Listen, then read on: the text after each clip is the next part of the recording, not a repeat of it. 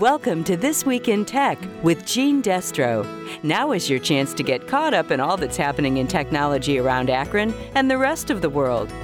Now here's your host, Gene Destro. This week, smart tires, electric vehicles, the space race, and a trippy new discovery about dreams. All this and more coming up.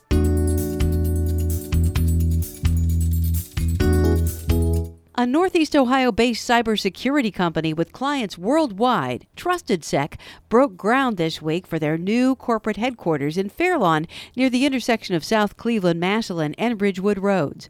TrustedSec founder and CEO David Kennedy. It's going to have everything from a state-of-the-art forensics lab to help organizations that are experiencing data breaches, all the way to being able to look at what hackers are doing, trying to combat that and the threats that we face today. It's really exciting news because it's really the only cybersecurity company in Northeast Ohio focused on these types of things. And he says they're both going to train new employees there and recruit from schools in our area. Our whole goal is to bring well-paying jobs to the city of Fairlawn, partner with a number of the different schools out there to get new cybersecurity students into the field that's rapidly growing and one where we desperately need folks to help combat the threats from foreign nations all the way to ransomware and organized crime groups that are out there today hacking into corporations.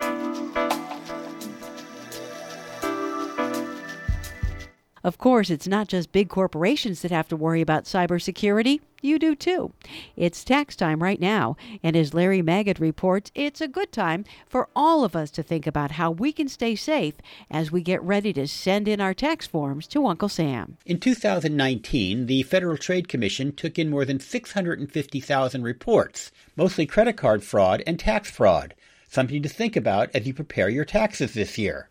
It's important that you not share your Social Security number, driver's license number, and other identifiable information except when necessary and required by legitimate businesses and organizations, like lenders, banks, and the IRS. Go online frequently to check your credit card and bank transactions, and look at your free credit report to find out if there are any irregularities. The Federal Trade Commission has a webpage that can help you report and recover if you are a victim. And you'll find a link to it and other resources at connectsafely.org/radio. With the Connect Safely Report, I'm Larry Magid for CBS News. Also today, Akron-based Goodyear Tire and Rubber Company is testing some new technology with smart tires that can talk to a car's braking system.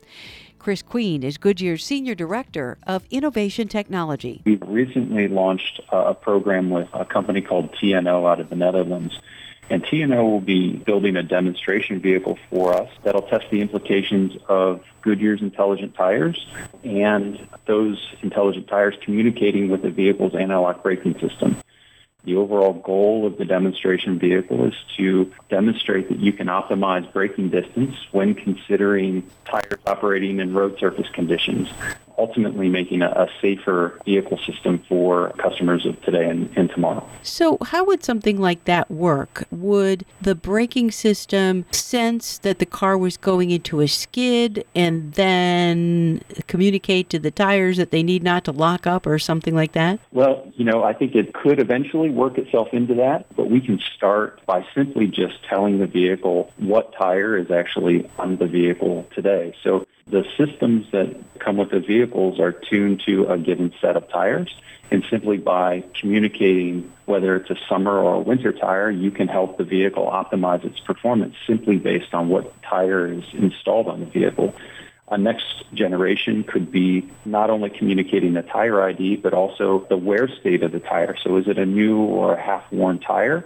And allowing that information to further optimize the vehicle safety. And then yet even another generation could be not just the ID, the wear, but also the road conditions. So the tire is in a very unique position in that it's the only thing that actually touches the road. And by the uniqueness of that opportunity, has the ability to potentially communicate to the vehicle the current state of the road itself. So by feeding all of that information, you can ultimately really enhance the vehicle safety. All right. So I understand you've also got another project going with a different company, this company called Voyamotive. So another exciting collaboration. Voyamotive provides digital connections to vehicles for both individual consumers but also fleets.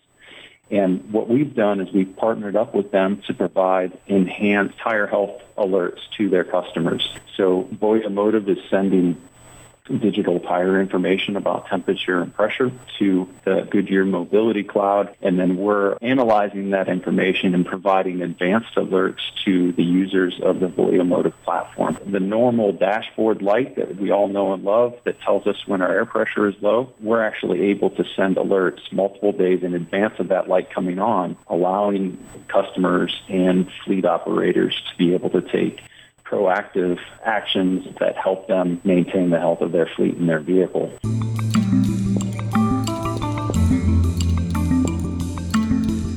We learned recently that GM is going all in on electric and completely phasing out fossil fuel vehicles by 2035. Toyota, though, is taking a different route.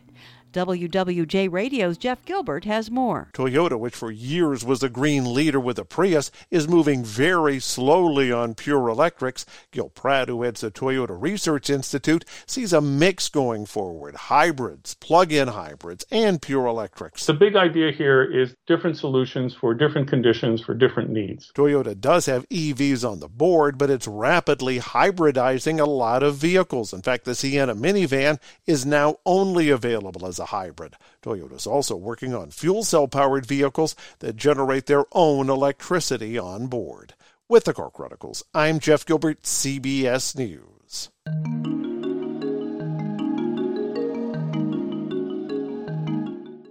But there's no denying that electric vehicles are the wave of the future, and not just for passenger cars. As Fortune magazine's Jeff Colvin reports, there's a race on to see who can get the first electric pickup truck on the market. And he says it could happen this year. There's been plenty of competition among electric sedans and a variety of SUVs. Next up is an intense battle over a major category, the plug-in pickup truck. The first maker to offer one to consumers may well be Rivian, a startup that has raised more than $8 billion from Ford, Amazon, and other investors. The CEO says its first model will be available in a few months.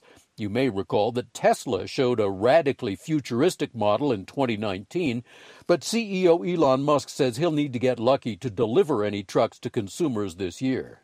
Ford makes the world's best-selling gasoline-powered pickup, the F-150, and an electric version is undoubtedly on the way, but getting it to dealers this year looks like a long shot. I'm Jeff Colvin.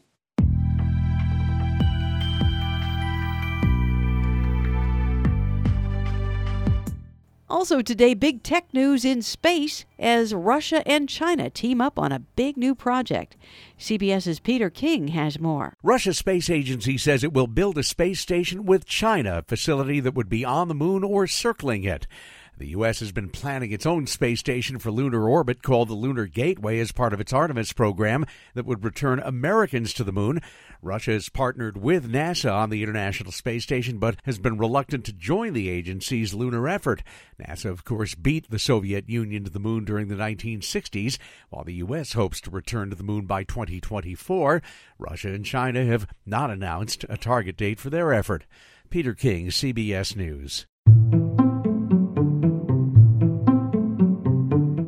And now from outer space to inner space. Really, really inner space, as in your dreams, where Bob Carson from the National Science Foundation tells us psychologists have found a new way to really get inside your head. The mysterious, often bizarre world of dreams. Most of us have them, but what happens when we dream is far from understood scientifically. An international team, including researchers from Northwestern University, has uncovered new findings that reveal some surprising capabilities of our mind. The ability for dreaming people in REM sleep to correctly respond to questions from someone who's awake. The dream research was conducted at 4 universities around the world. Each team used different methods with an overall goal of finding out if two-way communication with a person in a verified lucid dream state is possible. Lucid dreams being those where you're aware you're dreaming.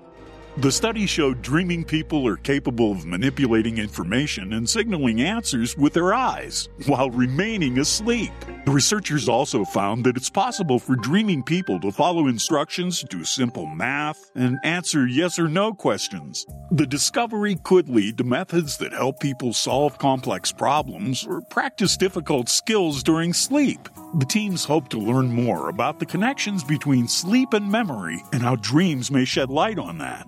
Sounds like a dream job. Discover how the U.S. government's National Science Foundation is advancing research at nsf.gov.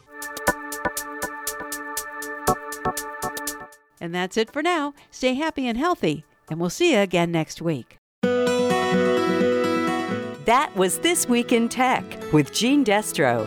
Tune in next week for more tech news on 93.5 1590 WAKR and WAKR.net.